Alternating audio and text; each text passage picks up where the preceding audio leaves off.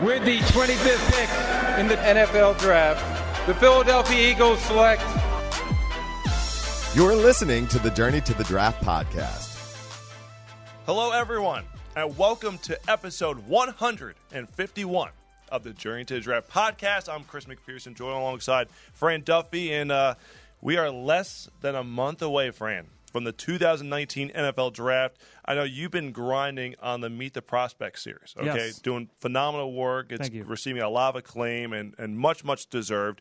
If you haven't checked them out yet, they're on the app, the site, even YouTube. Today's episode in particular is very intriguing because it features Mississippi State safety Johnathan Abram. We're going to be discussing him later on in the show.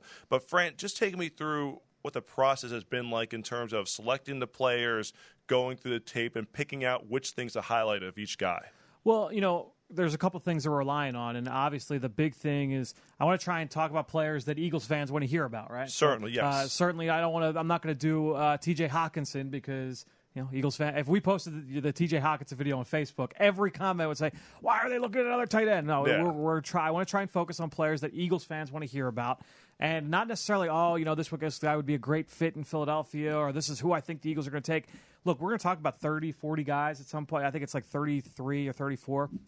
The Eagles may only end up with one of those guys, and we have no idea who it's going to be. So really, it's just let's talk about the guys that are in the discussion that everybody's talking about. And I just want to show that these are the things that I've seen from the guy in film study. This is these are the things that this player does really, really well. Here are some of the drawbacks, and then in terms of picking a play, I am kind of reliant on the footage at my disposal, so we get a lot of that B-roll footage. We call that the B-roll in the business. A lot of that footage from the college teams, and we'll look at it and say, like, all right, this is a play I can use for a breakdown, and we just kind of go from there. I like the fact that overly you're effusive in the praise of the player, but you do find a way to say, here's like the question. You kind of work it in nicely toward the end that, all right, here's the one question mark that teams and scouts and evaluators are going to have about him. All these players have negatives. Otherwise, they would all be the number one pick. Of course. They all can't be perfect prospects. All of them have certain weaknesses, and it's responsible to highlight them. So it's, all right, look, this is why Johnathan Abram is a end of round one, early second round pick as opposed to a top 10 pick. You know, I would say the same thing we talk about DK Metcalf all the time. DK Metcalf is a freak show athlete, and like if you look at all of his positives, you'd say, yeah, top 5 pick. Why isn't he a top 5 pick? Well, there are some negatives, and that's why he may not be a top 5 pick. So I think you look at every single player, and you can have that kind of discussion. All right, coming up, Bruce Feldman, the preeminent college football reporter from The Athletic, will join us to share some insights on the top prospects. We're going to catch up with, Fran is going to catch up with BYU linebacker Sione Takitaki in our unofficial visit. And, of course, we'll have a ton of fun with your questions. We greatly appreciate everyone for rating and leaving comments to help us spread the word about the podcast. Got to give a special shout-out, some love to Melissa Kelly, who's producing for Behind the Glass this week. Now, let's get this show rolling as we do each and every week with the latest news. And we got some good juicy nuggets coming up right here, courtesy of Tony Pauline from DraftAnalyst.com in our Draft Buzz. Now it's time for Draft Buzz. All right, we bring in Tony Pauline from DraftAnalyst.com, at Tony Pauline on Twitter. In fact, Tony, I believe you tweeted a short time ago that you have 1,000 rankings all updated, that you've completely overhauled the site to get ready for the 2019 draft, which is less than a month away now. Is that correct?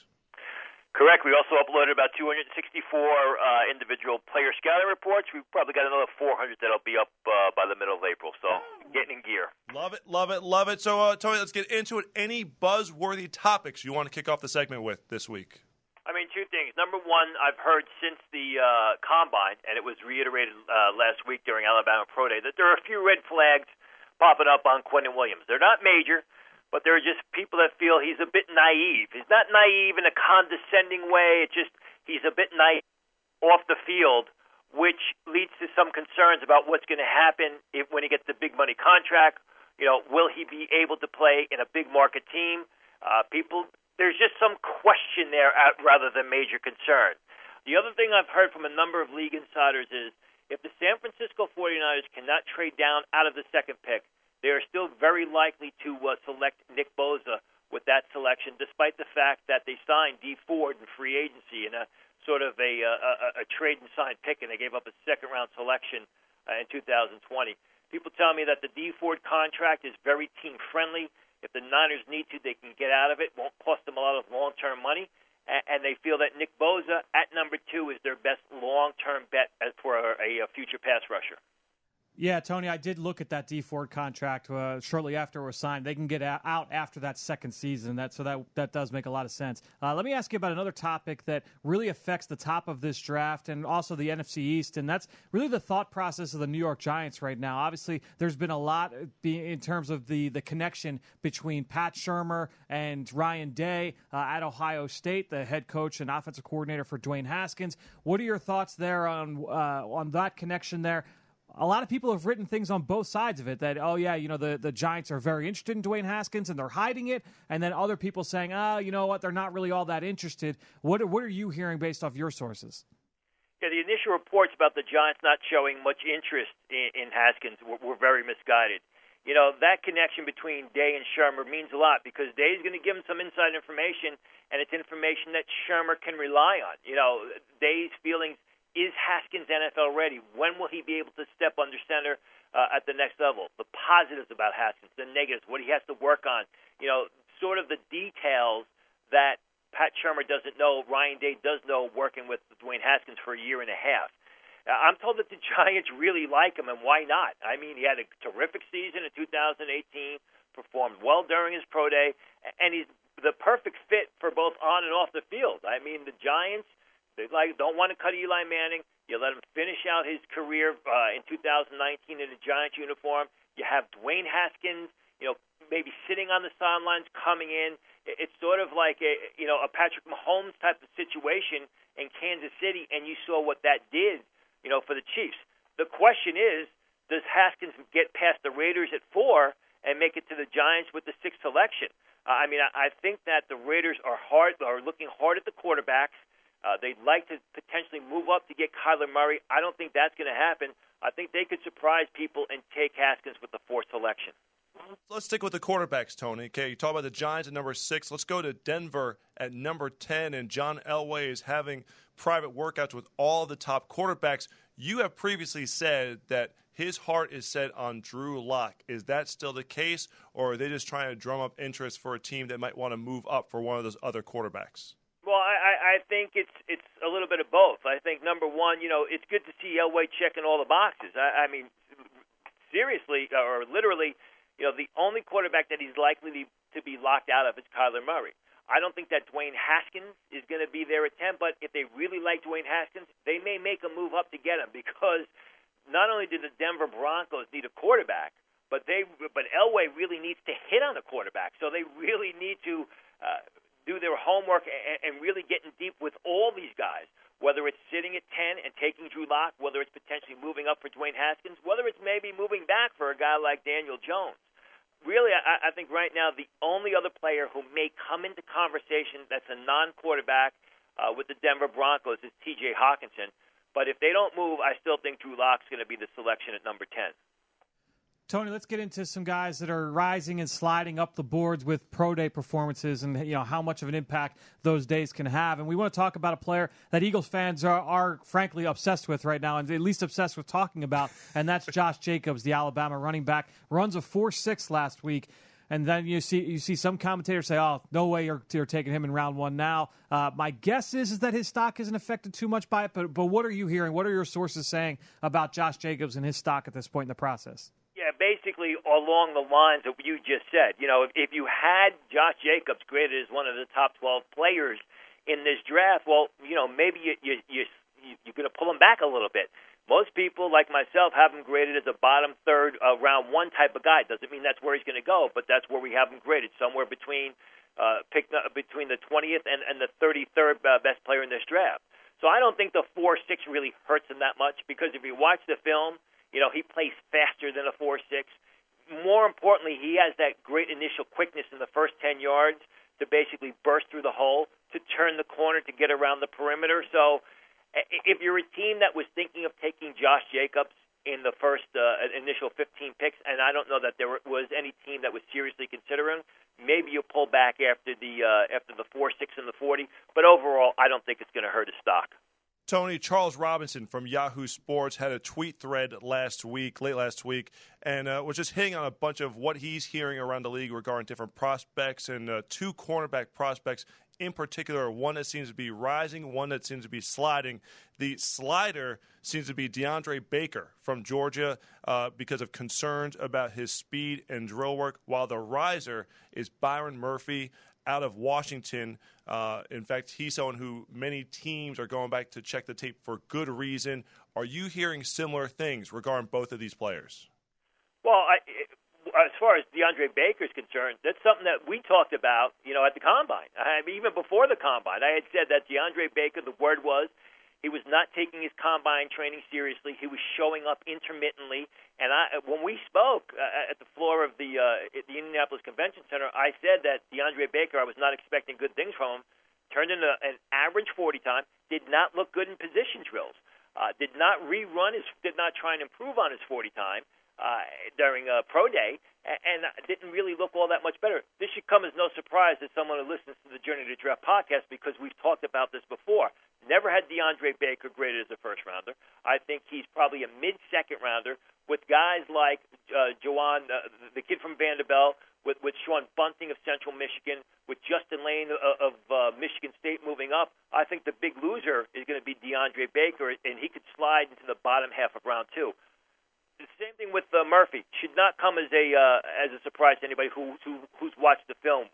The big question about Murphy is his size. How many teams are going to will overlook the fact that he's not 6 foot tall to take him early in the draft, early being in the middle part of round 1. But as we stated all along, and as I said all along, he is the most polished cornerback in this year's draft, bar none. He's got the best ball skills, bar none. The question with him is he's not really tall. I think the fact that he put on 14 pounds prior to the Combine, came in at 199 pounds, ran a 4.55. Some teams may question what is his best playing weight. Is he a 190-pound cornerback, or is he better off playing in the low 180s? And some teams may not want a guy that's that short and that small.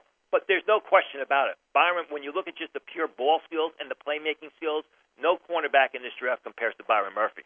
All right, Tony, one other note that Charles Robinson had that really stood out to me and wanted to get your take on, going to the University of Michigan. Charles is apparently hearing there's a lot of praise behind the scenes for Devin Bush, the linebacker who tested off the charts at the Combine, and Chase Winovich as well, to the point that they're going to be selected higher than what is anticipated. Are you hearing similar things? And what is that area where we could see these players being selected? Some mock drafts are starting to have Bush there in the top 10, top 15 selections. Haven't seen that kind of buzz with Winovich to the point where he's a first-round selection. Yeah, Bush, I think that's a little bit early for Bush, because you're right, he did test off the charts, and he's a guy that a lot of people like, but he's still short, under 6 foot tall. He's still a bit one-dimensional. He's primarily a run defender who struggles in coverage, as opposed to, say, Devin White, who's able to go sideline to sideline and do better things when the ball is in the air compared to Bush. So I still think that Devin Bush of Michigan is a bottom half of round 1 type of guy. Again, it's all dependent on where you had him graded beforehand. I don't think he's improved that much. Winovich is definitely stored up draft boards. He's not a first-rounder. He's a second-day pick. But you got to look as to where he came from. I mean, he was a guy who entered the season with a 7th-round grade. Scouts predicted he was a guy who ran the 40 in 4.95. He runs a 4.59 at the Combine, tests off the charts. He's now a guy, I still think he's more of a 3rd-round prospect. Maybe he moves into the 2nd round, the late part of 2nd round, but he's a great combination of instincts, intensity, and now he shows the athleticism, or he displayed that he's got the athleticism that a lot of people didn't think he had. Tony, before we get into our mock draft roundup, I wanted to ask you about one more guy, and that's Jalen Ferguson, the pass rusher from Louisiana Tech. Had a big pro day last week, and he checked in over 270 pounds, 15 pounds heavier than where he was at the Senior Bowl. Obviously, was not at the Combine, at least not for the weigh-ins and things like that. He went only for medical and interviews with teams. Goes and look, you had written that the positional workout was very good. Obviously, what he's doing in drill work is very, very important. But in terms of the times, the 3-cone, the agility drills, not very kind for Jalen Ferguson. Where are you seeing his stock at this point, and where it is at this point in the process? Firstly, when you go back to the 3-cone and the shuttle, I watched those times. the field was slippery to the fact where he fell down a couple times. It wasn't where his foot was slipping out. I mean, he was on the ground. So he basically, a lot of those guys had to approach it very cautiously because it was a slippery field. Where does Jalen Ferguson end up in the draft? I think he's one of those guys that has a grade that is a late first-round grade, but he's going to end up somewhere in the top half of round 2. He's a terrific pass rusher. His instincts are very suspect. And when you just look at the numbers of defensive linemen that are going to go in round 1, you're going to have guys that are just going to be pushed out of the initial 32 picks, guys who probably carry late first-round grades that you're going to find in the top of round 2, middle part of round 2. I think Jalen Ferguson is one of them. And one thing you noticed, Tony, as well, was that you had written that the Dallas Cowboys were very interested. You wrote that Jerry Jones was on a flight to go down to meet with him, that Leon Lett was there at his pro day. What I found interesting was Leon Lett is the defensive tackles coach for the Dallas Cowboys. Is there a chance that they kind of view him as a defensive tackle, or do you think he and Rod Marinelli just kind of splitting up the visits there between defensive linemen? No, I don't. I think maybe you could push him inside on pass rushing downs and try and let him rush from the inside. I don't think he's a consistent defensive tackle. I think he's very athletic. He's very explosive off the edge, and you let him rush off the edge. If you use a 3-man line, or even if you use a 4-man line in dime packages, you may kick him inside and let him try and exploit the guards, on a 3rd and 10 or something like that. All right, Tony, last but not least, let's get into our mock draft roundup. And Mel Kiper from ESPN released, I think it's his 3rd version of his mock draft earlier this morning. And we'll start with the Eagle selection. Some eye-popping things. It was about 6:30 this morning or so. I knew Fran was just getting to the office. I was scrolling through the mock draft, and it's one of those where some of the selections, just different than the group speak, the group think that you're seeing from other analyst in the draft biz. So first with the Eagles selection, he has him taking Jonathan Abram, the hard-hitting safety from Mississippi State there at number 25. Your thoughts on that? I think it's early for Jonathan Abram. I don't think he's a first-round pick. I think if the Eagles like him, they could basically do something we saw last year with Dallas Goedert. They trade out of the first round, they get some extra selections, and maybe they then take Jonathan Abram in the top half of round 2 where I think he's better value. And the next thing that stood out to me, it's a name that we've not seen in the first round of mock drafts previously, at least none that I've seen, and it's the wide receiver from Ohio State, not Paris Campbell, but Terry McLaurin, who had an outstanding Senior Bowl. He's going to number 20, I think it's 26 or so, to the Indianapolis Colts. And McLaurin has checked off all the boxes in the run-up to the draft, the Senior Bowl, Combine, everything else. I still don't think he's first-round material. I think what's happened is there are a lot of questions at the receiver class this year, so you're going to see all kinds of players all over the place. You mentioned the name of Paris Campbell. If there is an Ohio State receiver to end up in round 1, he's the only one that I think lands there. Okay, 2 more names I want to pick out here. One, Rock Ya-Sin from Temple. Okay, again, another person who has aced the pre-draft process, but he not only goes in the first round, but goes ahead of Greedy Williams, who was, I think, by most analysts, the consensus top cornerback. Back in the February, in the winter time, when before the combine and everything really started getting rolling, he has him going to the Oakland Raiders. There, I believe it's number 24, right before the Eagles. I'd be shocked. I think Rock Ya-Sin has the playing style that the Raiders like, and I'm sure the general manager loves Rock Ya-Sin. But with bigger guys there like Sean Bunting, who I don't think is a first-round value, or Justin Lane, who I don't think is a first-round value, I think they'd go for the taller, more physical cornerback. Not that Rock Ya-Sin isn't physical. He absolutely is. I just think that they would go for a bigger corner there. All right, and the last one that stood out, another player who's not really been commonly mentioned in the first round of mock drafts. Last year, I think it was Frank Ragnow, who was the interior lineman who was selected by the Bengals. That kind of caught everyone by surprise on draft weekend. This year, is it going to be Eric McCoy? He's being mocked by Kiper, going to the Baltimore Ravens at number 22. Well, Ragnow made a well-known late sprint up draft boards, and literally like the last month, everyone knew he was going into the first round. McCoy is making a similar type of move up draft boards, but he's more of a guy that's going from a third rounder to the second rounder. I don't think the Ravens take him. I think from what I've heard, and I reported last week, the Ravens are absolutely looking at receiver. They like DK Metcalf. If they can't get DK Metcalf, I think they may surprise everybody in that slot and take Paris Campbell of Ohio State. Love it, love it, love it. Great stuff as always from Tony Pauline. Again, check out his work at Tony Pauline on Twitter and on draftanalyst.com. All right, come up next, Pick Six, 6 players who Fran and I compare to current members of the Philadelphia Eagles. Now it's time for Pick Six.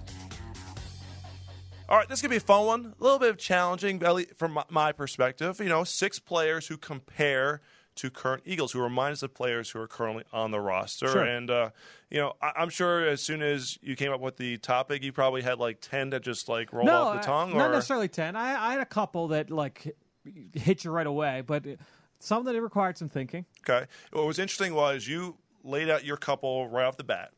And I'm like, and they were all one side of the ball. So I was trying to go the opposite side of the ball, and it wasn't going to be a perfect fit. So I was like, you can't force Player it. comparisons never are. No, you can't force it. So take me through your process. Is it from your scouting and just watching the tape? Is it just like, hey, that reminds me of player X? Yeah, a little bit of both. And that's what, like I said, player comparisons are very rarely perfect, where you could say like, oh yeah, this is exactly the body type, the play personality, the role they played in college, like how it will be used in the NFL. Like it's never apples to apples across the board. So it's a mix of things, and my selections were kind of a mix of things. All right, well, let's go. You get kick things off here. Right. Let you go. So I went Oklahoma offensive lineman Cody Ford, a guy that played right tackle this past season, was a left guard leading up to that, played next to Orlando Brown last year. And I think when you look at Cody Ford, his game is all about power. He's a big man. He loves moving people. He loves moving guys against their will. And he's more athletic than you would think. I mean, you watched him. The raw numbers from his combine workout weren't great, but you and I watched the workout, and you and I both said to each other when we were walking back to the Indiana Convention Center, Cody Ford moves pretty well for a big guy. I mean, and so to me, and this actually goes back, I got to give some credit to Ben Fennell for this. When we watched Cody Ford back in the fall, when we had heard, I think Tony had said on the Journey to the Draft podcast, he could be a first-round pick. So, all right, let's go watch Cody Ford. I said he kind of moves like Brandon Brooks, and he's a big body, and the way that he moves, the way he carries his weight, kind of reminds me of Brandon Brooks, and I think that he could be that kind of a player at the next level. Certainly more of a guard as opposed to a tackle, just like Brandon does. He's got the size to be able to shift outside. Brandon has talked about that, I think, in the past. When he first signed here, he does have a little bit of that tackle versatility, but certainly, at his best when he's playing inside, and I think that's the picture there with Cody Ford. No question. So I was trying to do all defense, but instead there were some that just made too much sense. Like you're almost trying to force it in a certain way. And there's one that I'm not the first person to come up with this one. Lance Zierlein from NFL.com, who does a phenomenal job with all the draft reports, and he comes up with some crazy comparisons. Players, I'm like, I don't even know who that NFL player is, let alone the college guy. But this one made a lot of sense, and that's Marquise Hollywood Brown comparing him to Deshaun Jackson. Okay, and you look at the frame. Okay, the body types are very similar. A lot of the criticisms of Brown is, he's going to be undersized. He's a 5'9", right around where Deshaun is at 5'10", I believe. I believe actually Brown might be lighter. I think he's around 166. I think Deshaun was about 175 coming out of California. But here's one stat that stood out to me. Deshaun Jackson, since he was a second-round pick of the Eagles in 2008, leads the NFL with 63 receptions of 40 or more yards. Okay, easily you could see the track-blazing speed. Marquise Brown was tied for the nation's lead with 11 catches of 40 more yards this past year. So certainly, the way that they're utilized, you could definitely see the transition to the NFL. Now, I would say Marquise Brown is not good of a deep ball catcher as Deshaun Jackson is. Deshaun Jackson is phenomenal at finding the ball in the air. And Marquise Brown also wasn't really utilized as a return specialist. Yep. Deshaun, we all know some of his iconic plays, especially against the Giants, have come as a returner. So there's some areas where Marquise Brown certainly has to develop and take next level. So he's not exactly what Deshaun Jackson is, but when you're looking for that vertical element, and this is why Marquise Brown was linked to the Eagles in a lot of mock drafts before Deshaun was acquired in the trade, because that's the one element that I think most people said would really open up this Eagles offense. And I'll admit to something. I did leave him there for you. Oh, that's because fine. That's actually one that I have written down is Marquise Brown to Deshaun Jackson. It wasn't in your initial three. It wasn't in the initial three. I left him there because to me, there are, like I said earlier, it's not apples to apples across the board, but there are a lot of similarities with those two guys. Yeah. And to me, like, the one thing that we talked about this after the Senior Bowl, and I was talking about, I can't wait to go in and watch Marquise Brown. I wanted to see how he tracked the deep ball, because that was something that Deshaun Jackson's always done at such an elite level. Marquise Brown's pretty darn good at it, and he doesn't do it at the Deshaun level right now, but that's actually a play. Tease, I think it's tomorrow's episode of Meet the Prospect, is him tracking the deep ball. So, Marquise Brown is a guy that really, really intrigues me. All right, I'm going to stay on offense. I'm going to go with a tight end this time, and Jay Sternberger from Texas A&M. Okay. He runs. He runs. First of all, he's a vertical guy. He's a guy that can get down the field. He can be used in space. He runs this corner post route really, really well. Really, really well. Almost as well as Zach Ertz does. And similar kind of body type, comes from a pro-style offense. Not a great blocker, but a serviceable blocker, functional blocker. The comparisons was kind of easy for me when I look at Jay Sternberger, the way that he kind of gets in and out of breaks when compared to Zach Ertz. He's not as refined as Ertz is. I mean, Ertz is probably the best route runner of any tight end in the National Football League. But you look at Sternberger, he can be that kind of player in a passing game. So I'll use this. This will be my ode to the defense one. Okay. Here. Okay. And basically, I'm just kind of almost going player by player. Okay. Is there a player who's like this guy? Is there a player like that guy? And I came across Kamu Grugier-Hill, and I'm thinking to myself, converted safety, was recruited to Eastern Illinois to play safety, moved to linebacker. Very rangy, great in coverage. Ideal for today's NFL. Core special teams guy, one of the best in the league, team captain. And then I just happen to say, there's a player who at the Senior Bowl, and my Notre Dame bias is going to show a little bit here. Yep. But there's a player who seemed to check a lot of the boxes, and then I looked at body types, and they both check in right around 6'2", 230 pounds, and that's Drue Tranquill. Yeah. Okay, and you go from a leadership perspective, the conversion from safety to linebacker, the styles of play, all to me checked a lot of the similar boxes across the board. Kamu Grugier-Hill, team captain on special teams this year. Tranquill's been a captain for Notre Dame. So that to me, my second one right there in terms of where they even fit at the next level, where you could say, okay, at worst, Tranquill's going to be a great special teams player, should be a key special teams guy, but in today's NFL, should have a role on defense as well. Yeah, and then my last one, I stayed on offense. I went with a guy that, to me, I was harping on him a lot in the fall, and if you've been listening to this since the season started, I'm pretty high on Tyree Brady, the wide receiver from Marshall, and a comparison I made was that in ways he reminds me a lot of Alshon in the way that he plays the ball in the air, the way he's able to finish at the catch point. So I went with that comparison. Again, not apples to apples. I'm not saying he's going to be Alshon Jeffrey, but shades of him. And in terms of the way that he moves, he does have more vertical ability than you would expect, just like Alshon Jeffrey. And the way he's able to go up and win at the catch point. When I talked with him back down in Mobile, he kind of said, yeah, like I do kind of see my game similar to Alshon. So, it's funny you say that. But two other ones I almost went with real quick. All right. We mentioned Terry McLaurin earlier. Pick six. Is this pick six? It's going to be pick 8 for Fran, me. it's always, Terry McLaurin, we mentioned earlier. Okay. Mac Hollins, in terms of role. Different body types and everything, but in terms of great kid, checked all the boxes, and can be, you feel good that he's going to make your roster and be, a third, fourth receiver. I like that one. Terry Let's McLaurin, go on. which is why taking him in the first round is a little crazy to me. And the next one, L.J. Collier. You ran this one by me yesterday afternoon, yeah. Malik Jackson. Malik Jackson coming out of Tennessee was a D-end, D-tackle hybrid and kind of played both spots, was really violent with his hands, good pass rusher. You thought that his best reps would come inside, but he had that versatility to be able to do either. That's kind of how I view Collier, and he's got that same mentality, that same edge that Jackson played with. Now, Jackson obviously went more down the road of playing as an interior player, and now he's a full-time defensive tackle. But going back to how I felt about Jackson coming out of school when he was at Tennessee, kind of similar players. I like that. That's a good one right there. My last one, it's funny. We were at the Senior Bowl in Mobile. I'm learning about these guys, and we started talking about Garrett Bradbury. And you just talk about, the body type, a little undersized, might not be right for everyone, interior versatility, football IQ. Like, there's so much to like about him. Again, just a little bit undersized. And I'm like, man, it just screamed Jason Kelce. Just absolutely. And I know you have a different NFL comparison. But to me, I just look at the two, and that seems to be what Jason Kelce was. Now, Bradbury is going to be probably a mid to late first-round pick. Yep. Jason Kelce maybe just because of where the game was at that point, even though it was just 2011, he was a 6th-round selection. Yep. If you were to do a redraft now, Howie Roseman said it during his press conference himself yesterday, Jason Kelce is an all-time Philadelphia Eagle.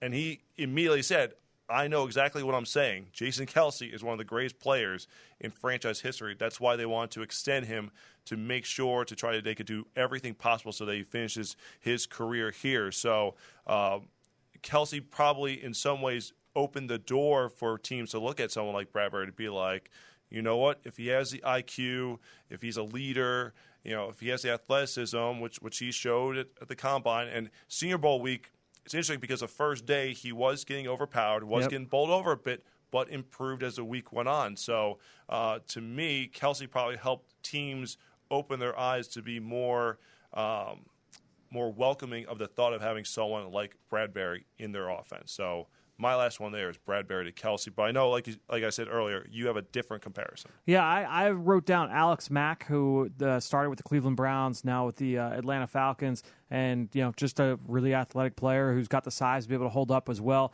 I know with our friend Ross Tucker has compared him to me, when talking with him in the past, compared him to Tom Nalen. Remember Tom Nalen? For Bronco. Pro Bowl Bronco under Mike Shanahan.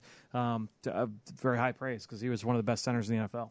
All right, so that's going to do it there. That's our pick 6 players who are in the draft process who remind us of current Philadelphia Eagles. Now it's time. I'm excited about this one. Our Mr. Relevant with Bruce Feldman from The Athletic. It's time for Mr. Relevant.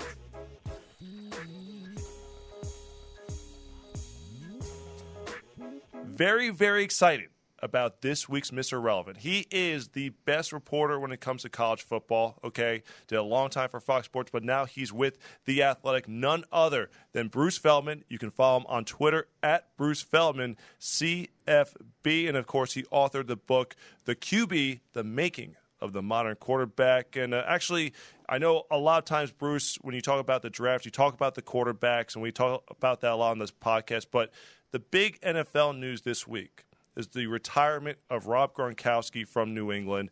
And I wanted to ask you, since he's moved on, and you posted some stuff on Twitter about Gronk and covering him at Arizona, has he changed the tight end position? Certainly we've seen it at the NFL level, but at the college level since he left Arizona. I don't think he has, guys, just because he was such a rare kind of specimen.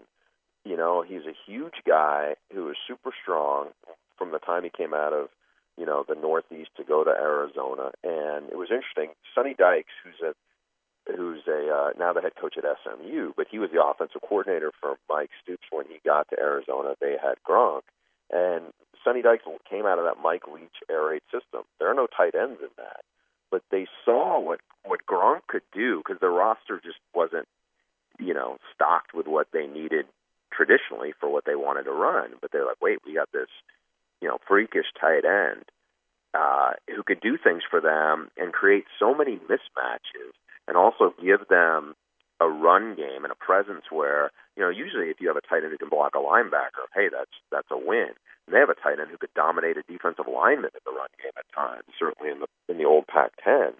So, if you could find that, and look, I know that you look at Jimbo Fisher's at Texas A&M now. He just signed a recruiting class where he has 2 really big and athletic tight ends that they're all excited about. But they're not Rob Gronkowski, 6'6", 260, who can go down the field. But also, I think usually have one or the other. Even if you have a tight end who can block, you don't think he can have a presence like Gronk can. So, that's a little bit of the white whale out there. And because those are so much mismatched guys, and what you're seeing now, I just think they're hard to find.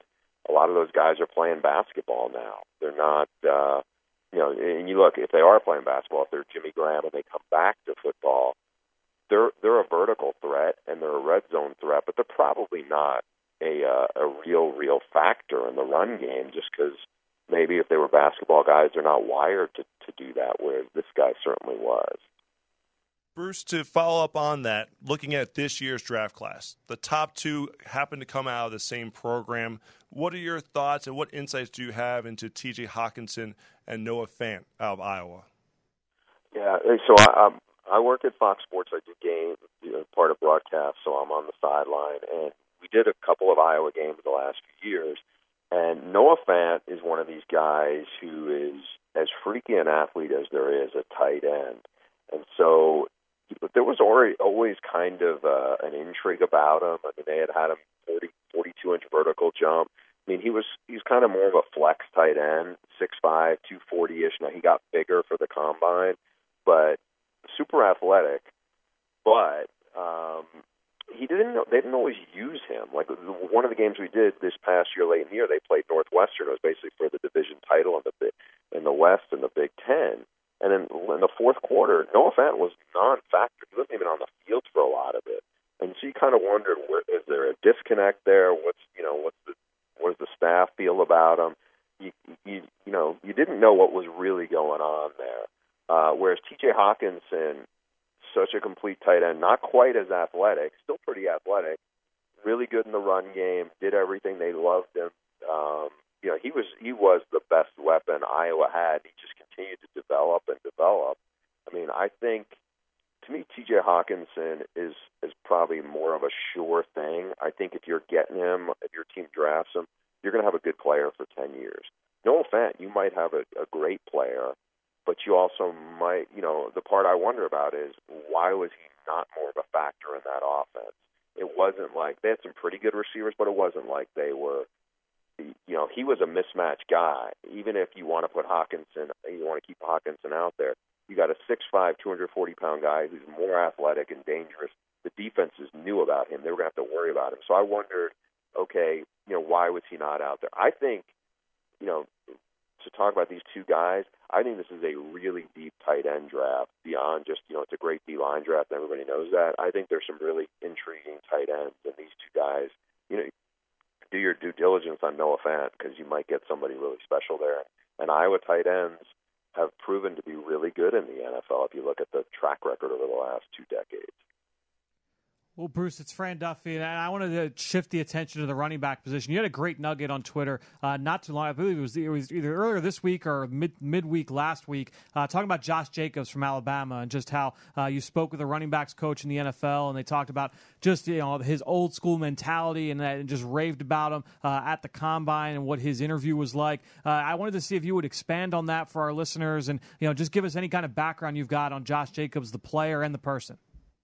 Yeah, one of these coaches, a lot of times when I go to the combine every year, and it's kind of the opposite for me than it is for most of the guys who are there covering it from the NFL perspective, just because I know a lot of the guys from college, so it's like they, you're seeing some former college coaches who are now in the NFL, and what happened was one of the guys I knew had come into the media, the interview room, when they brought in all the running backs, and he was just like, I want to see how these kids kind of handle this, this setting a little bit.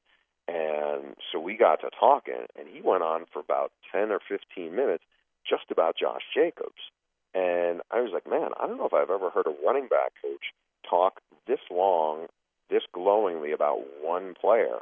And it's not to say like people didn't rave about Saquon, because they did. But Saquon, as good as he was, as great as he was, a lot of it was Saquon was a ridiculous athlete who continued to develop and worked, like he wasn't a ridiculous athlete, and he had the highlight film. Whereas Josh Jacobs, what's crazy about Josh Jacobs is there is an early signing period in college football now. There has been for 2 years. If it was that way 4 years ago when he was coming out, Josh Jacobs is probably at like Missouri State, not at Alabama. He was such a late bloomer and blew up. And so when I'm talking to this running back coach, he just was talking about, I watched every snap. This kid plays with passion and a level of like love for the game and physicality. You just don't see guys anymore play like this. You may see flashes of it in guys, but not every snap. And then he talked about how engaging Jacobs was in their meetings, and like everything confirmed what he had seen.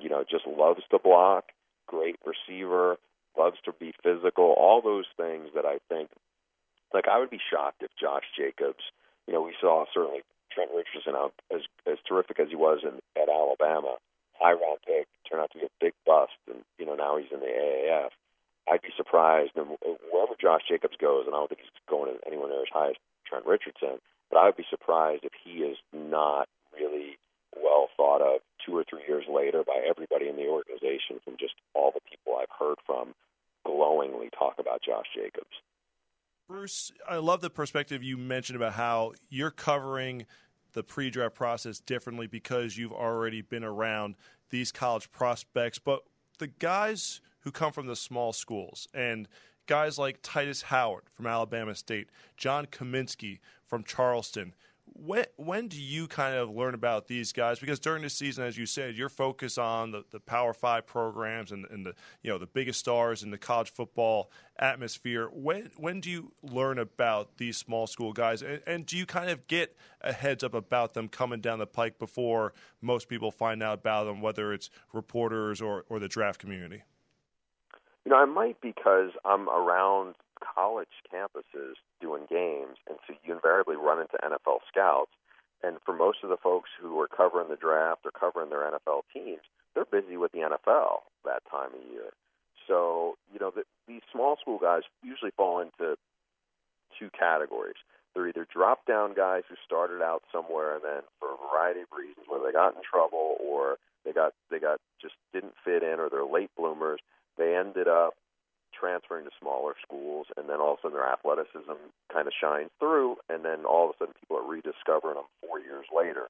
Or they're John Kaminsky, who was a complete late bloomer, who was 6'4", 215-pound quarterback in Ohio and had no offers other than this Division II school in the Mountain East. And I think people heard Charleston. I think they just assumed, a lot of people assumed it was, in South Carolina. No, this is University of Charleston in West Virginia.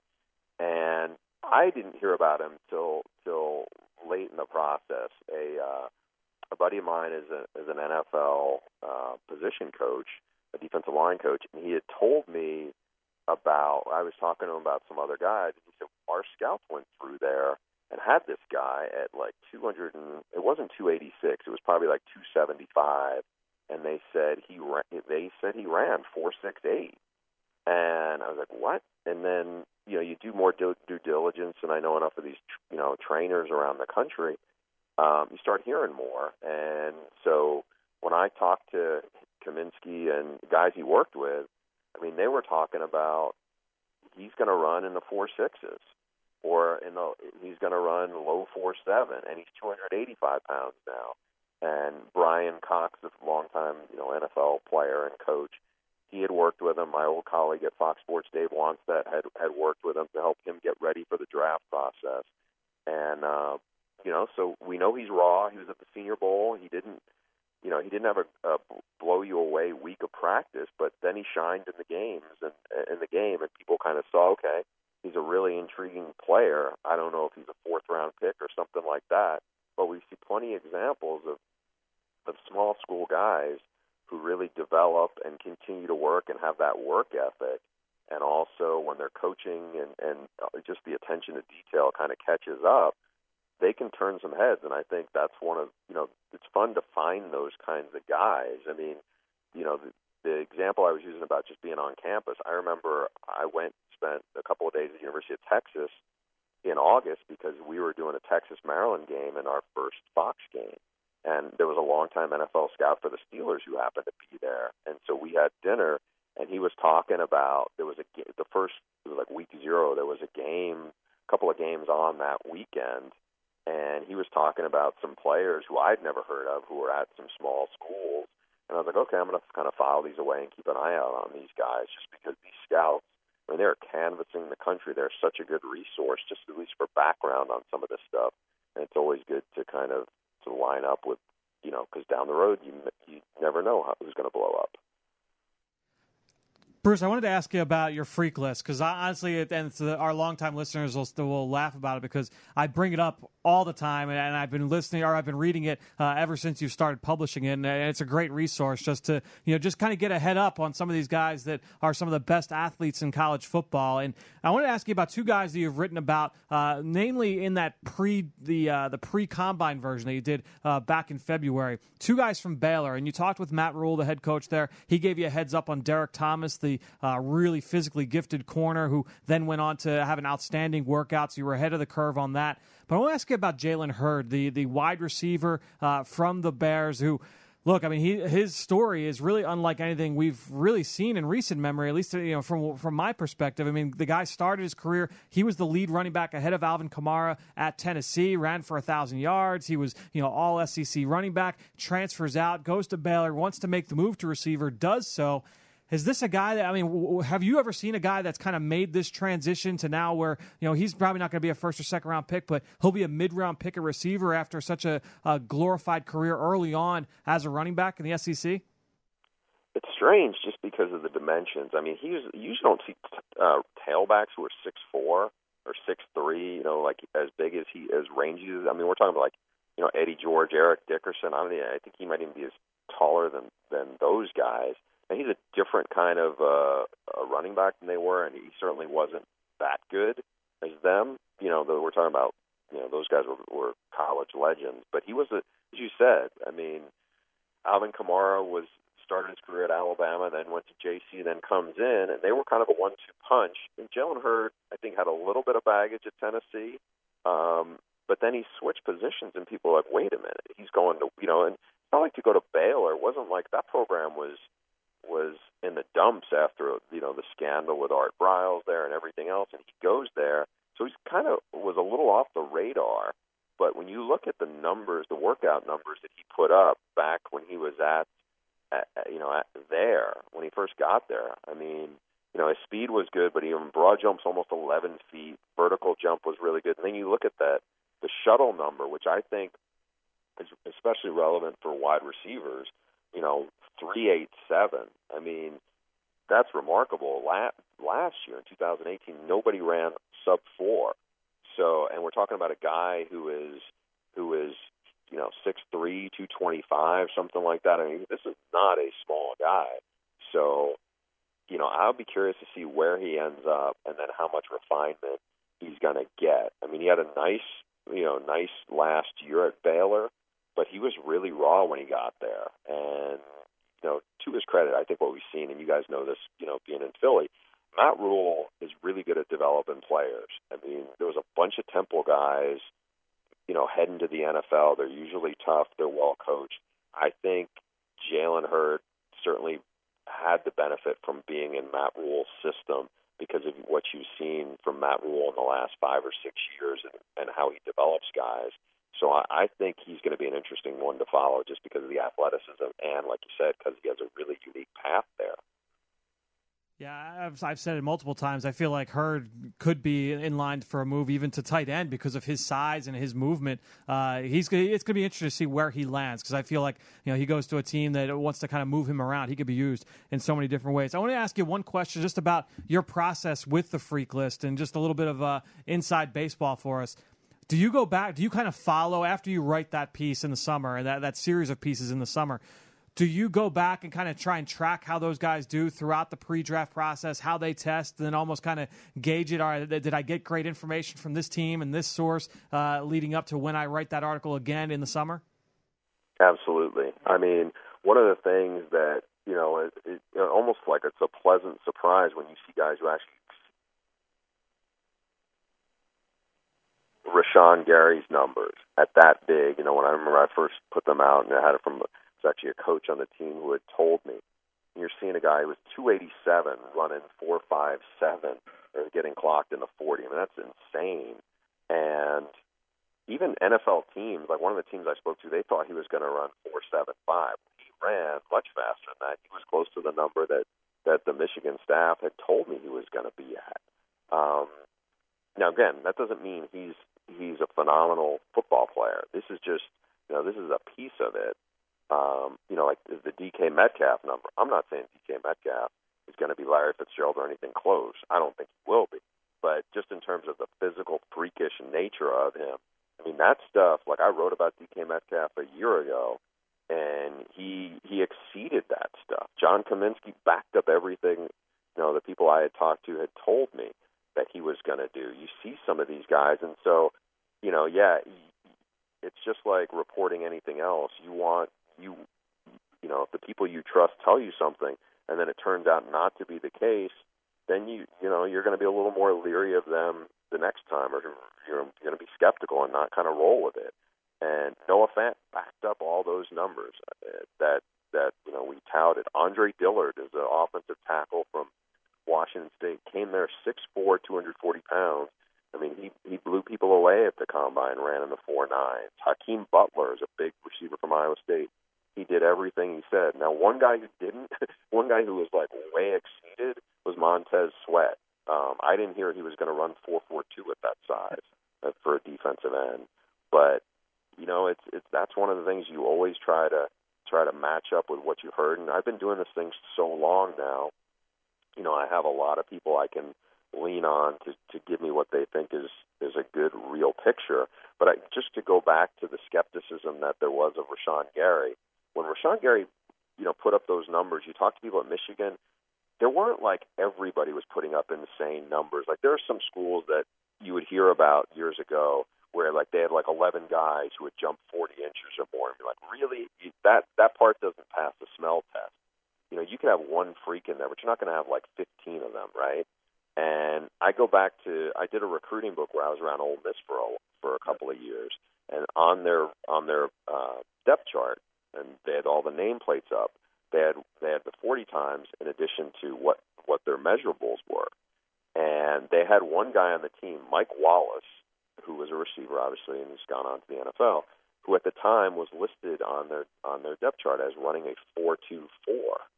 And I don't think, people are like, because he wasn't a big-time track guy when he was in high school in New Orleans. I think if I told that to people, they'd be like, no way, that's inflated. But then when you look at the rest of Ole Miss's team, they had nobody else who ran sub 4.45. So it wasn't like there was a bunch of 4.3 guys. It was just he was that much faster than everybody else on the team. And they had plenty of athletes who went on in the NFL. Well, then you saw what he did in the NFL, and like, okay, that guy really was that fast. And it's believable. So I think you got to take it in the context of what are they compared to the other guys in their program, too.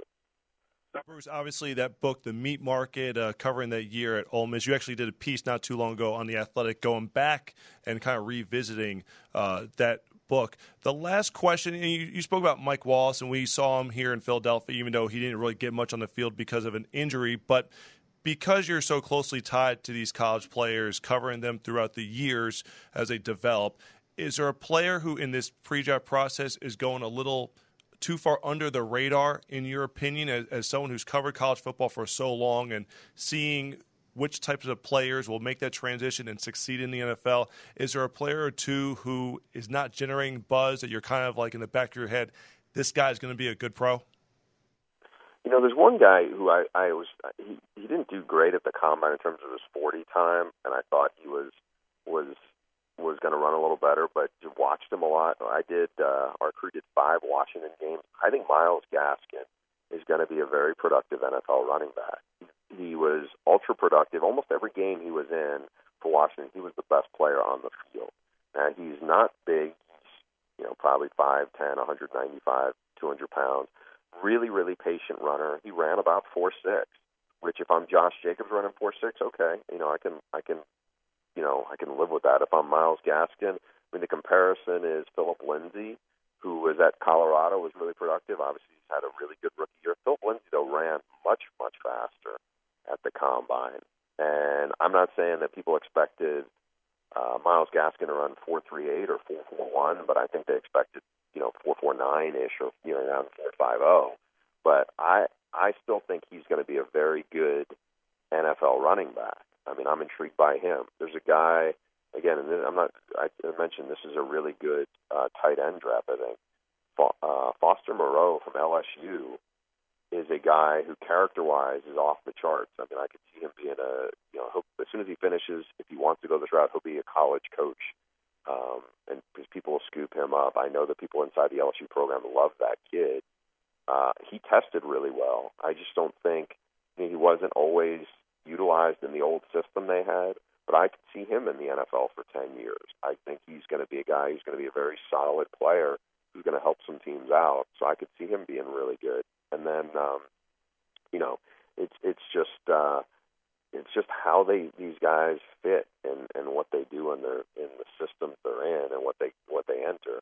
But I could definitely see, also like 3 3 wide receivers from Ohio State. I don't think any of them will be first-round picks, but I think they'll all, Terry McLaurin, Paris Campbell, Johnny Dixon, I think they'll all be solid NFL players for a long time, just because I know what they meant to that program and how valuable they were within the program, and I think they'll probably turn out to be better than maybe where they end up getting drafted. Love it. Love that. That's exactly right there why I wanted to have Bruce Feldman from The Athletic. Again, follow him on Twitter at Bruce Feldman, CFB. Thank you so much, Bruce, for being our Mr. Relevant this week. Up next, Fran Duffy had a chance to catch up with linebacker Sione Takitaki out of BYU back at the Shrine game. That is this week's unofficial visit. The unofficial visit. Here now with BYU linebacker Sione Takitaki. And Sione, just want to talk to you about this transition. What's this been like for you? Has this been about what you expected it would be coming down here? Yeah, it's been a good experience. Come out here with all these great athletes and compete with the best.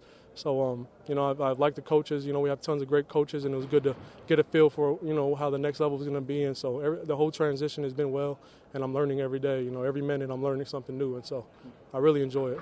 And you've been a very, very productive player over the course of your career with BYU. For fans who have yet to see you play, give us a quick scouting report of what you feel you can do best in the NFL. Yeah, I feel like I have a high motor. I can run sideline to sideline. I'm a linebacker that, can play the 3 down and can run for days. And so I feel like I'm an intelligent kid who knows schemes and all that stuff. And so I feel like if, whoever gets me is going to get a elite linebacker that's going to do his job every day. And you've played a number of different positions there for BYU. Yes, what's your favorite role to play, in terms of all the different things you were asked to do? I like – it's kind of – I would say that's a hard question because I like the mic and I like the wheel.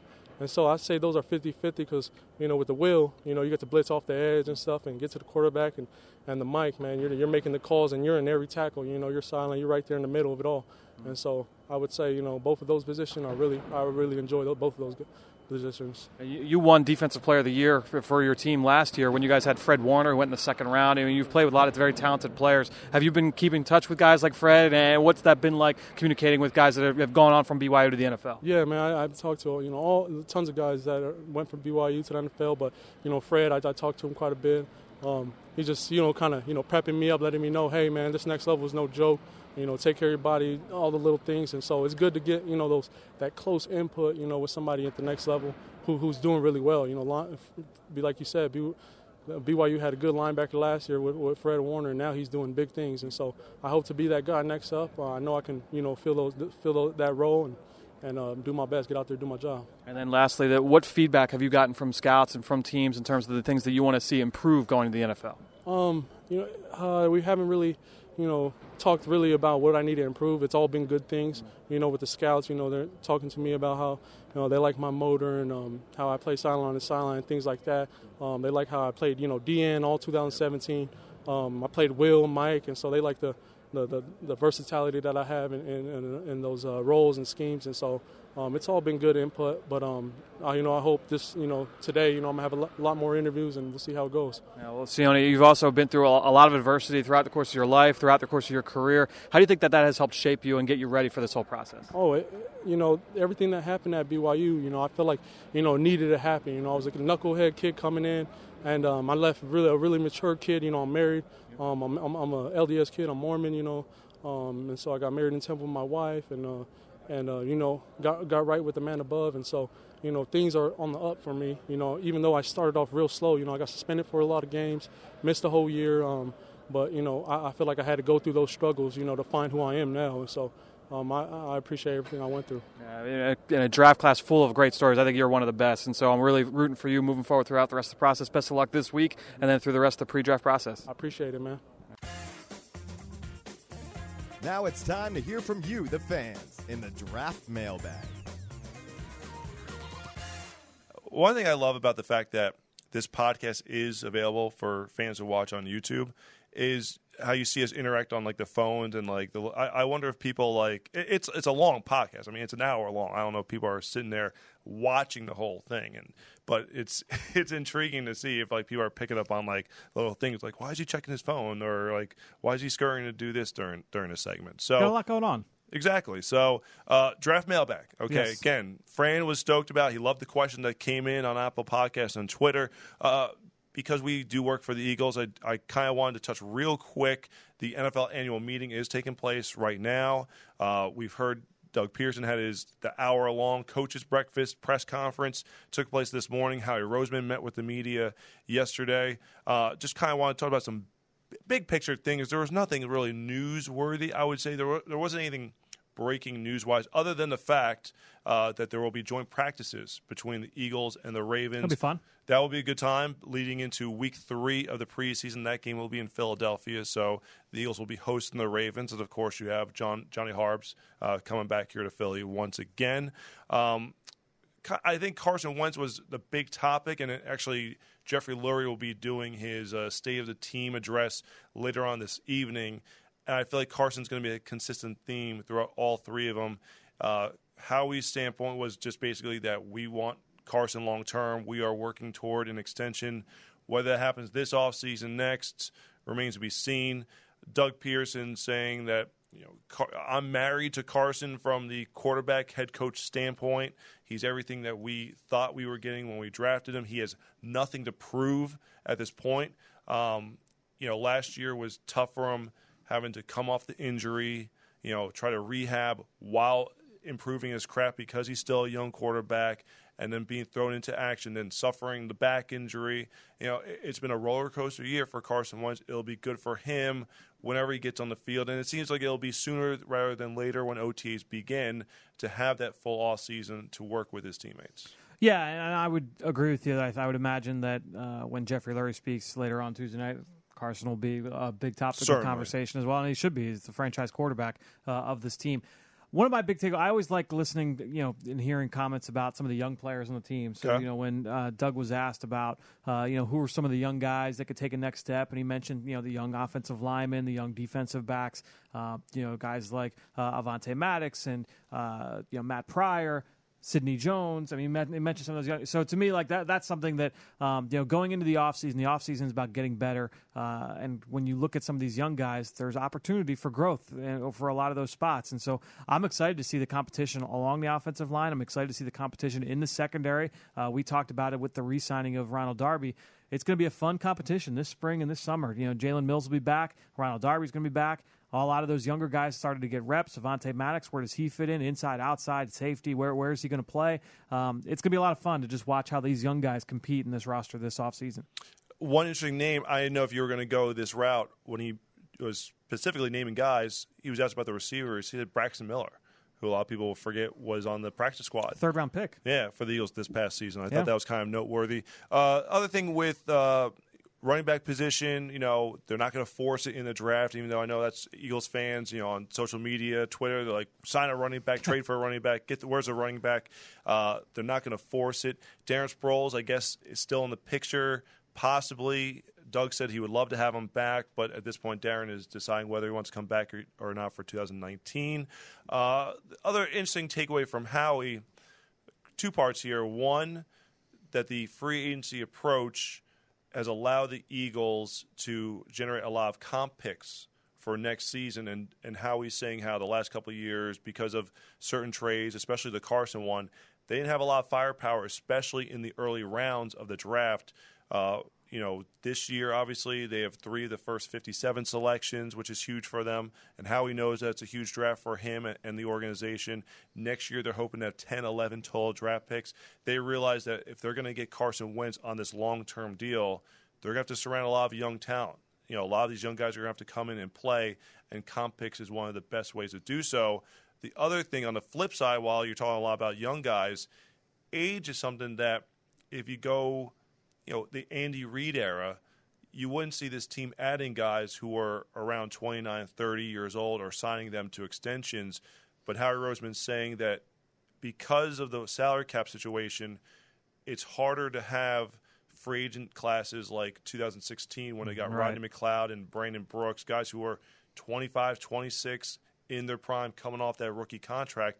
Teams are much more diligent at signing those guys long-term and keeping those guys, so you have to be more open-minded to guys who might be a little bit older, like a Malik Jackson, like trading for Deshaun Jackson, as long as they've proven that they fill a role and that they can show that they've remained healthy and durable throughout their careers. Yeah, and you're not going to sign a 33-year-old to a 5-year deal. I mean, you're going to come Correct. in, you're not going to have to commit a lot of resources to them, and you kind of figure it out. It gives you that versatility as well. And we've talked about this in the past.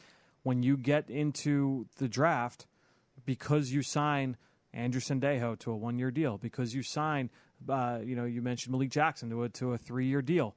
Now you don't have to force the issue at a defensive tackle or for a safety. I mean, you don't have to. If the situation presents itself, great, it's there. You've got that flexibility, but that's one of the things that's also great about going that route as well. All right, so kind of transitioning from talking about young players in depth, our first question comes from Eagle_from_Chai_Town on Apple Podcasts. He must have been really popular after the wild card round this season. Love the show. New, great in-depth analysis, making this offseason feel all the much shorter. Everybody, and especially Howie, has talked about the depth along the defensive line in this draft class. With the depth at defensive line, who do you like as a day 2 or day 3 value pick? There's actually another question that we'll get to after that, but a mid to later round value pick along the defensive line. Well, there are a few guys, and since it's a deep group, there are a lot of guys you can bring up. I mean, I have a soft spot for Jalen Jelks from Oregon as a pass rusher. I think that to me, when I look at the two groups at defensive end for the Eagles and defensive tackle, I think defensive tackle, the depth, quote unquote, is the depth in high quality blue chip players. Like there's probably 5, maybe 6 guys that are going to go in that top 45, top 50. I mean, there's a lot of really quality players. I would say that probably falls off a little bit after that. And then you go to D end, you have that depth at the top, and then there's also depth quality throughout the course of the draft as well. I mean, guys like Jelks, just from a numbers standpoint, like, probably not going to go in the first couple of days. Like he's probably going to fall to day 3. So, I think when you look at him, you look at a guy like Colin Saunders to shift inside a defensive tackle from Western Illinois. Was at the Senior Bowl. Both guys were at the Senior Bowl. Had solid weeks of practice down there.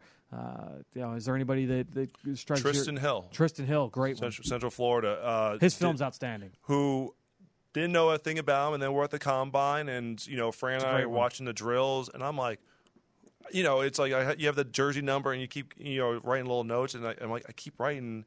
I want to say he was like number 35, DL 35, and I feel like I kept writing that number over and over again. I'm like, who the heck is Tristan Hill? And then I asked you, and then you went and checked the tape, and you're like, this kid's pretty good. And he only started 1 game this year. There was a transition in the coaching staff, and it seems like that might have led to him leaving early. Yeah. I mean, he started his first 2 years on campus under the old staff. The old staff left. They go into Nebraska. New staff comes in. Whatever happened there, I don't really know what's going on behind the scenes. But he only started 1 game. What was still a very key part of that defensive line rotation. This guy gets upfield. He's really athletic, which we saw in person. He's got a high motor. He's violent. He's urgent. I like a lot about what I saw from Tristan Hill. So, second part of the question here is what positions, I'll see if I'm reading it the same way he is, what positions may have less depth outside of rounds 1 and 2 do you like as a day 1, day 2 pick? So I'm taking it as the opposite end. Yeah, where there's not as much depth at this X position who you might need to get early on if you want to get on that. I think the 2 positions that people look at in this draft as being not as deep are corner and linebacker. So I think you look at that and you say, okay, like who are the guys that are at the top of the board? At corner, Greedy Williams. He's going to fall to the later part of round 1. Why? I think, but that's you did the meet the prospect on Greedy and kind of addressed it. But typically, when you have someone who's played in the SEC, who's played well in the SEC, who has height, speed, and length, and is not considered a top 10 lock, there's a red flag. Well, I think the issues that you have with Greedy are, number 1, he's not good against the run, and number 2, he does have issues at times trying to find the ball late downfield. He can finish at the catch point. His hands are really good. If he sees the ball the whole way, he's in good shape. He can play the ball. Natural athlete. But in terms of when he's in recovery mode, when he's out of phase, he's got his back to the quarterback, and he's running to catch up to the receiver, he struggles with his timing in terms of, all right, now I'm hip to hip with the receiver. I'm good. Now let me turn and try and find the football and track it over the shoulder and try and make the play. That's the problem he does have. So That's one of the reasons why you're talking, potentially him falling to the latter stages of round one. Mm-hmm. And everybody's kind of grouped there. And right now, it seems like the group think it's like, all right, like who are the names? It's Greedy, it's Byron Murphy, who Tony talked about earlier. The lack of length is going to be a real concern. I mean, he's got, I think it's 31 and some inch arms. I mean, that's very, very short arms for the cornerback spot. Rock Ya-Sin, is he athletic enough to be that kind of corner on the outside? Sean Bunting, small, lower level of competition, only a couple years as a starter. Where is he going to be at? Jawan Williams, is he athletic enough to be on the outside? There's a lot of big questions with a lot of these corners, and so that's where I think it's going to be interesting to see how they all stack at the end of the day.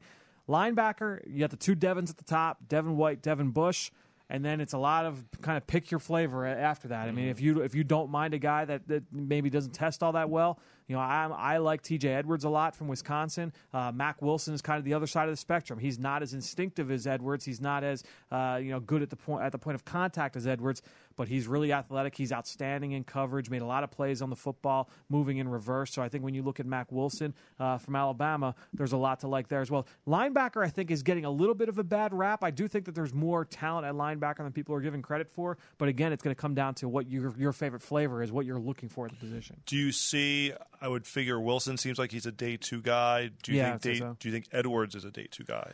I'm just going back to the question here. It seems like you said, the Devins are locks for. I think Wilson's a day two guy. Yep. And then is that it? Possibly. I think that there are a couple of other guys that you could potentially sneak in there. Dane Brugler has given a lot of love to the Jelani Tavai kid from Hawaii, and I think that he's a really, really intriguing player. You just have to have have to have a plan with that kid because he's so raw. He's been used in so many different ways. His skill set is so unique that you want to make sure that he fits into what you're doing on defense. If you have an idea, like if you're a Mike Zimmer team, if you're a team that plays. And you look at him and say, oh, he can be what Anthony Barr is for us? Yeah, like pick that guy in the second round and you feel like you're good. But you want to make sure you have that plan. All right, next question. Again, we'll take the question from Apple Podcasts first and foremost here. Black Island 24 goes, put on your Arizona Cardinals GM hat for a second. Oh, this is a good one. Play the role of Steve Keim. What would you do? Trade this is with the number one overall pick. Trade it, draft Kyler Murray and trade Josh Rosen, or take someone else, whether it's Bosa, Josh Allen, Quinnen Williams. So if I'm operating completely on my own here, then I'm going to try and trade back and keep Rosen. But okay, now when you say operate on your own, are you saying working with the coaching staff? You have to work. No, that's going to be my next point. Is you have to work with the coaching staff. Yeah. If Cliff Kingsbury looks at Josh Rosen and says, like, yeah, that's not what I want for that quarterback. As much as it hurts, you just traded up to take Josh Rosen a year ago. If the situation presents itself where you can get decent value back, then I think you try and make that move. The thing is like if you're hearing now like, oh, they're only going to get a 3 back for Josh Rosen. Like, I don't know if that's good enough for me. I'm almost looking at Kingsbury. Like, to me, like when you're hiring the coach, I guess it depends on how you feel internally about the quarterback, and this goes to Keim and it goes to the ownership there. If they say, all right, well, Josh Rosen is good, like we're looking at Josh Rosen internally as he's our guy, then you almost have to, when you're talking with your new coach, you have to figure out, like, okay, like, are you going to be able to make it work with Josh Rosen? He's our guy. Yeah. If not, and if they're willing to move on, that says what they think about Josh Rosen, right? I mean, that's kind of where you're at this point. Yeah. To me, do you have to trade him? Certainly, if Cliff Kingsbury wants him, take him number one. Could you have an RG3 Kirk Cousins situation where, we've seen in Philadelphia the value of the backup quarterback. Obviously, you might say, why not try to get something back for him? But like you just mentioned, if the best you're going to get is a 3, maybe it's worth just sitting on him for a couple of years. Obviously, you got to work out salary cap, but still going to be more cost efficient because it is a rookie contract. But still, knowing that you have at least that development, that competition going on inside your quarterback room. Or it could be they might just say Josh Rosen is not going to be a fit for what we want to do whatsoever. We want to go with Murray. That's the thing. Like you would think that if they felt as strongly about him as like I would imagine, like if Jeffrey Lurie and Howie Roseman are interviewing somebody saying like, oh, like let's say Carson got here the year before Doug got here, and they said, all right, Doug, like what do you think of Carson? And he's like, yeah, I don't think I'm going to be able to make it work. They're probably not going to hire. You know what I mean? Like they're going to say like, well, this is our guy. Like we feel really good about this being our guy. that's kind of what that says to me, that whole situation. All right, next question. Let's go to Twitter. At EaglesFanWales wants to know, quick question. I really enjoyed Drew Lock's pro day and how Jordan Palmer took control and coordinated the session. However, how does that sit with the Missouri staff, having an external coach coming in and taking over? Well, for pro days, it almost is never the current staff that organizes the pro day. Okay. Almost always it's going to be with a quarterback. It's always going to be whoever the trainer is that's working with them. Almost always.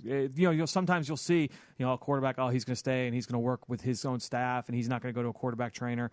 But the way that it works in today's draft process now is that almost all these quarterbacks go and they work with a quarterback guru. And there's a few of them out there now that work with these guys, and they're going to be the ones that run the pro day, run the workout, and have everything scripted out the way that they want it. Sometimes you'll see it, like I said, where it is the offensive coordinator that does it or the head coach that does it, but it's very, very rare these days. Now, if this were spring practice, if this were a year ago and Jordan Palmer's coming in and running everything, leading up to spring practice for Drew Lock going into his final year, that's a different scenario. But for pro day, no, this is par for the course. Okay. At Mark Barkley, with 2 L's, wants to know, do you have a ranking between, we're going safeties here, Juan Thornhill, Chauncey Gardner-Johnson, and Nasir Adderley? Who would be the best fit with the Eagles? Mark himself thinks that Adderley would be the best, or I should say, Gardner-Johnson will have the biggest impact as the third safety in 2019. Adderley would be the best center fielder, which would allow you to move Rodney McLeod around if you take him. So we'll take the 2 parts. Sure. First, the rankings. So I don't think you can, because I think when you look at the safeties, right? I think when you look at the safety position in general, especially in today's NFL, you have to look at them as almost different positions. Like all these guys, I would say all of them. I think when you look at Chauncey Gardner-Johnson, you can't look at and put him completely next to Juan Thornhill and say that it's an apples-to-apples comparison, because Chauncey Gardner-Johnson, he was a slot corner. Like he was the slot corner for the Gators this year. That's the role that he played. He didn't play in base. You look at Juan Thornhill and to an extent to Nasir Adderley as well, because they kind of played the same position. They were post players. They spent most of their time as free safeties. So I think when you look at those 2 guys, they serve different roles for your defense, and at least in terms of how you're seeing what they did in the past and trying to project. So you might think, Chauncey Gardner-Johnson, he was the slot corner, but he'd be able to do that and play free safety. Or, hey, Juan Thornhill, he played in the post, but you know what? He could be a great tight end matchup guy for us. Same thing with Nasir Adderley. He could be a great matchup guy for us in the secondary. You have to kind of project that, but to me, you're looking at that, and that's why every team is going to stack them differently, and it ultimately just comes down to what you're looking for. Now, you look at these guys, and it's like, all right, well, we talked about Eagles comparisons earlier in the show. I look at Chauncey Gardner-Johnson almost kind of similar to like an Avonte Maddox. Like he's that kind of a player, right? Like he's an undersized, versatile, scrappy defensive back that gives you that versatility. He started his career as a corner, has played some safety, but spent most of his time in the slot. Maddox didn't spend a ton of time in the slot at Pitt, but that's the projection for him, right? And so I think when you look at Chauncey, that's how you kind of view him. With Thornhill and Adderley, you're looking more at those guys as pure center fielders. Let's play them in the post. You want to kind of keep them away from the football, let them see everything and get there. That's kind of how I view those 3 guys separately. Yeah, I like Thornhill a lot. Yeah, I'm a big, and I like the other guys as well. I've been a big Juan Thornhill. This is going back to like his sophomore year. I've been a big fan of Juan Thornhill for a long time. Our next question at Sean Wolford wants to know, in Bucky Brooks' newest mock draft, both Josh Jacobs and Christian Wilkins are there at 25. Assuming the Eagles roster is the way it sits right now, who are you going with? And I know your answer, I feel like. Well, or I mean, really? Yeah. Well, no, I think it is Wilkins. Well, what's my answer? Is in what's my opinion? It's Wilkins. My opinion is Wilkins. But in terms of the answer, like what will the Eagles do or what should they do? It depends on how they grade both guys, right? Like if they grade them similarly, and say like, okay, we think that however their tiering system, however their grading system is, if they have them in the same tier. Now that's when it becomes a discussion and you start talking about positional value and how they stack and things like that. But if one of them, let's say one grades as, and again, without knowing what their tiering system, if one of them grades, if it's a number grade, like how, Lance Erline does for NFL, if one of them is a 6.4, right, a 6.4, and one of them is a 5.9 or a 6.2, then you're going to go with the guy that's the 6.2. You're going with the better player. If they're similar, Now you look at it and you're saying, all right, well, we've got them both at similar grades. This is where need might come into play. And you might say, oh, well, next year for us, this is what Josh Jacobs would be. Next year for us, this is what Christian Wilkins would be. And that would be the discussion they would have at that point. And keep in mind, over the next few weeks, those are the discussions that are being had. Like, they will sit upstairs and every team all around the NFL, and they're going to say, all right, let's go through a mock draft. Let's run through it. We're going to run through, okay, for the first 24 picks, this is how they pan out. Here's who's on the board for us. Oh, Christian Wilkins and Josh Jacobs are here. What are we doing? How are we hashing this out? Okay, in this case, we're going to go with Wilkins. All right, now let's do it again. All right, rack it up. Now, Josh Jacobs versus Dexter Lawrence. All right, how are we doing this? And that's how they kind of have those discussions. They will structure them that way, and certain times throughout the course of the next month. Does this scenario give you any pause? For me personally, a little bit. But to me, I think when you look at Wilkins, you feel really, really good about. And I think when you talk about positional value and stuff like that, that certainly comes into play. All right, next question. At So Locked In wants to know, what are you guys hearing about Marquise Blair as a prospect? What we're hearing, I haven't heard a ton of buzz about Marquise Blair lately. On film, I really liked him in terms. He's a violent hitter, small. He's a skinny. He's not short, but he's very, very skinny. I know he's put on weight since the end of the season. I want to say he was at 170 or 178, a really, really skinny kid. But he came in at the combine at I want to say 195 or maybe even close to 200. He's put on a lot of weight, which was good for him. He needed to. But he is a violent hitter, did play mostly in the post, junior college transfer, has only been there a couple of years, but a guy that kind of flew under the radar coming into the season. But I think once you got into the fall and you started to see him, really honestly be one of the most intimidating players in the Pac-12, he started to gain some buzz. Jim Nagy talked about him back in the fall as a guy he was really impressed with. He ended up at the Senior Bowl. I thought he was solid down there in Mobile. So I think when you look at Marquise Blair, end of the day, in this senior class, I think he's probably going to be a 4th, 5th round pick. That would be my guess. Okay. Next question. At Clee_Spartans wants to know, asks us questions about every week. Appreciate it as always. What are you hearing about Kevontae Turpin as a draftable prospect? Dynamic on the field, but has troubles off of it. Yeah, he did have. I want to say it was a pretty severe accusation, and I don't know where that stands at this moment. I think it may have been. I don't want to even try and guess as to what it was. So I know there was a very serious allegation. He is dynamic. He's very, very small, an explosive playmaker, versatile. But until that situation gets kind of situated, I don't want to kind of speculate it. Again, it's all kind of alleged at this point. I don't think anything was official. But yeah, I mean, that's kind of the dark cloud there. Yeah, accused of a domestic assault there. Yeah. Next one here, at TomDS215. How do teams balance the depth at a position with team needs to assess what is the best place to pick a player? Seems like offensive line has a bit of drop-off after the top 45, while running back and safety could have some quality players available, for instance. Well, it gets into the discussion we had a little bit earlier with Christian Wilkins and Josh Jacobs. Yeah. It gets into the question we had a little bit earlier before that. I think was the first question of the day. I think you get into looking at all these positions, and that does play a little bit of a factor, and for some teams more than others. But you also you just don't know how a draft's going to pan out. You can't say, oh, you know what, there's 6 running backs left that we really, really like, and we pick again in a couple of rounds. They'll all be there. You can't necessarily operate that way, and that's why when the best teams, when they go into a draft, they don't want to feel that way. They don't want to have that feeling, that temptation. They want to make sure, hey, if we have to play a game on Sunday like this in 3 days, we're going to be able to line up. We can play. Let's go into the draft not having, any guy. I was talking to Dan Hatman last week on the Eagle Eye in the Sky podcast. Yep.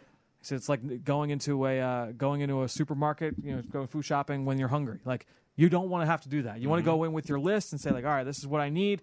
Go into a draft knowing that you don't have any huge holes on your roster, and then you just go and get the best players. To me, that's the best way to do it. And again, you don't want to leave yourself to force anything. That's what you don't want to do. That's the biggest thing there. So second one here from Sean Wolford. How do you decide between drafting a player at a position of depth on your team with starter Pro Bowl potential versus a player at an area of need with only starting potential? Yeah, and that's an interesting question. I think, when you look at... This reminds me of the 2002 draft. Okay. This is the 2002 draft. This is the This Lito is the big Shepherd, one, yeah, right? Yep. Sheldon Brown, Brian Westbrook. This is where you have guys already in place, but you're probably looking a little bit down the line in terms of all that comes into play. No that, question. you're trying to not just look how we talk about all the time. You're not just constructing a roster for 2019. You're looking at what 20 and 21 are going to look like. So you have to factor that into play here. But the big thing is, everyone would have said going to that draft, you don't need a cornerback, but who were the starting cornerbacks when they made it to the Super Bowl a couple years later? It was those guys that they drafted. So you don't want to get to a situation where you wait too long to address it, and all of a sudden you have a huge gaping hole at a premium position, especially. Blue chip players are hard to find. Like it's hard to find blue chip players. So if you feel like you evaluate a player like a Dallas Goedert as a guy that that's another good example, a game-changing player, that can help your team, even though you have a great player already in Zach Ertz. You're not going to do that at quarterback, right? Like you're not going to do that at quarterback. But any other position where you can get those guys on the field at the same time, you're going to do it because I think any time you've got that ability to be able to acquire a great player, you're going to pull the trigger, especially if you feel really good. There's nothing wrong with adding a great player to your roster. I'm just trying to think, is there another example with the Eagles in recent years where they've really done that? Nothing is jumping out at the moment. I'm just trying to go through like the current roster and see if there's any guys who were drafted early like that. But, just because you already have a guy in place, because of injuries and depth, you almost need to have multiple guys across the board. I think the Dallas Goedert example, I think, is a very good one. You could also argue that Dallas Goedert is a different player than Zach Ertz and fills a different role. Of course, that's what I mean. In terms of just the same position. But overall, though, I think at the end of the day, you look at the cornerback position for the Eagles. With all the injuries they went through last year, it's like you need to make sure that you have quality depth there. I don't think they're going to take a corner in the first round. Okay, I think they also realize they need to let some of these young guys develop and grow because of the resources they've already put into the position. And I think you kind of hit on it that there's really not a guy who's a slam dunk top tier player at that position this year. Otherwise, and that's part of it. Yeah. Exactly. Yeah. Otherwise, he'd be not there for the Eagles at 25. Right. So, but I agree with you in the sentiment that it doesn't. If I'm the Eagles in a certain situation like this, I think you're trying to take a guy, if he's that much higher potential, I think you have to take it. You have to make your team better. The other portion of this we haven't talked about is also the idea of trading down. I mean, that's true. You've got the ability, in that situation, to be able to trade down, get more picks. And now if the clock's ticking, and then you say, we have no choice, take the great player. Yeah, exactly. So great stuff there. That is going to do it for this edition of the Journey to the Draft podcast, episode number 151, the last one for the month of March. Can you believe that? You may have just heard my eyes rolling in the back of my head. Angst is just rolling through my body. This is the exciting time. What are you talking about, angst? You're set. You're good. You could. If the draft were today, you'd be fine, and you know it. I know I'd be fine. You never have enough time to watch these guys. I'm going back today, and I'm like, all right, I'm going to rewatch, more Juan Thornhill, more Miles Sanders, more of this guy, more of that guy. Like there's always time to go back and watch more. Do you stop? This is actually, we'll end on this note here. Kyle Crabbs, great job with Draft Network, said that he stops early April. I think it was the new Avengers movie coming out. By the first week of April, I don't blame him for that one. He's done. Do you have a point where you? No. I was watching guys. I actually watched. I'll give you the start of day 2 last year. I went and I watched the 2 South Florida defensive tackles. Deidre Sanat went in the 3rd round, and Bruce Hector was an Eagles pickup. I watched him literally the morning of day 2 of the draft. The Eagles didn't have a pick first round. Day 2 of the draft, I got in the first thing in the morning. I'm like, I'm going to watch some guys. I haven't watched the 2 South Florida defensive tackles yet. I watched those 2 guys. So there you go. So I'm watching guys up through.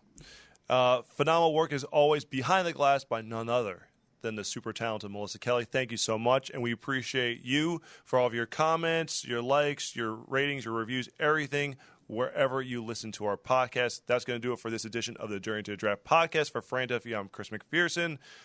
Farewell. We will be back next month.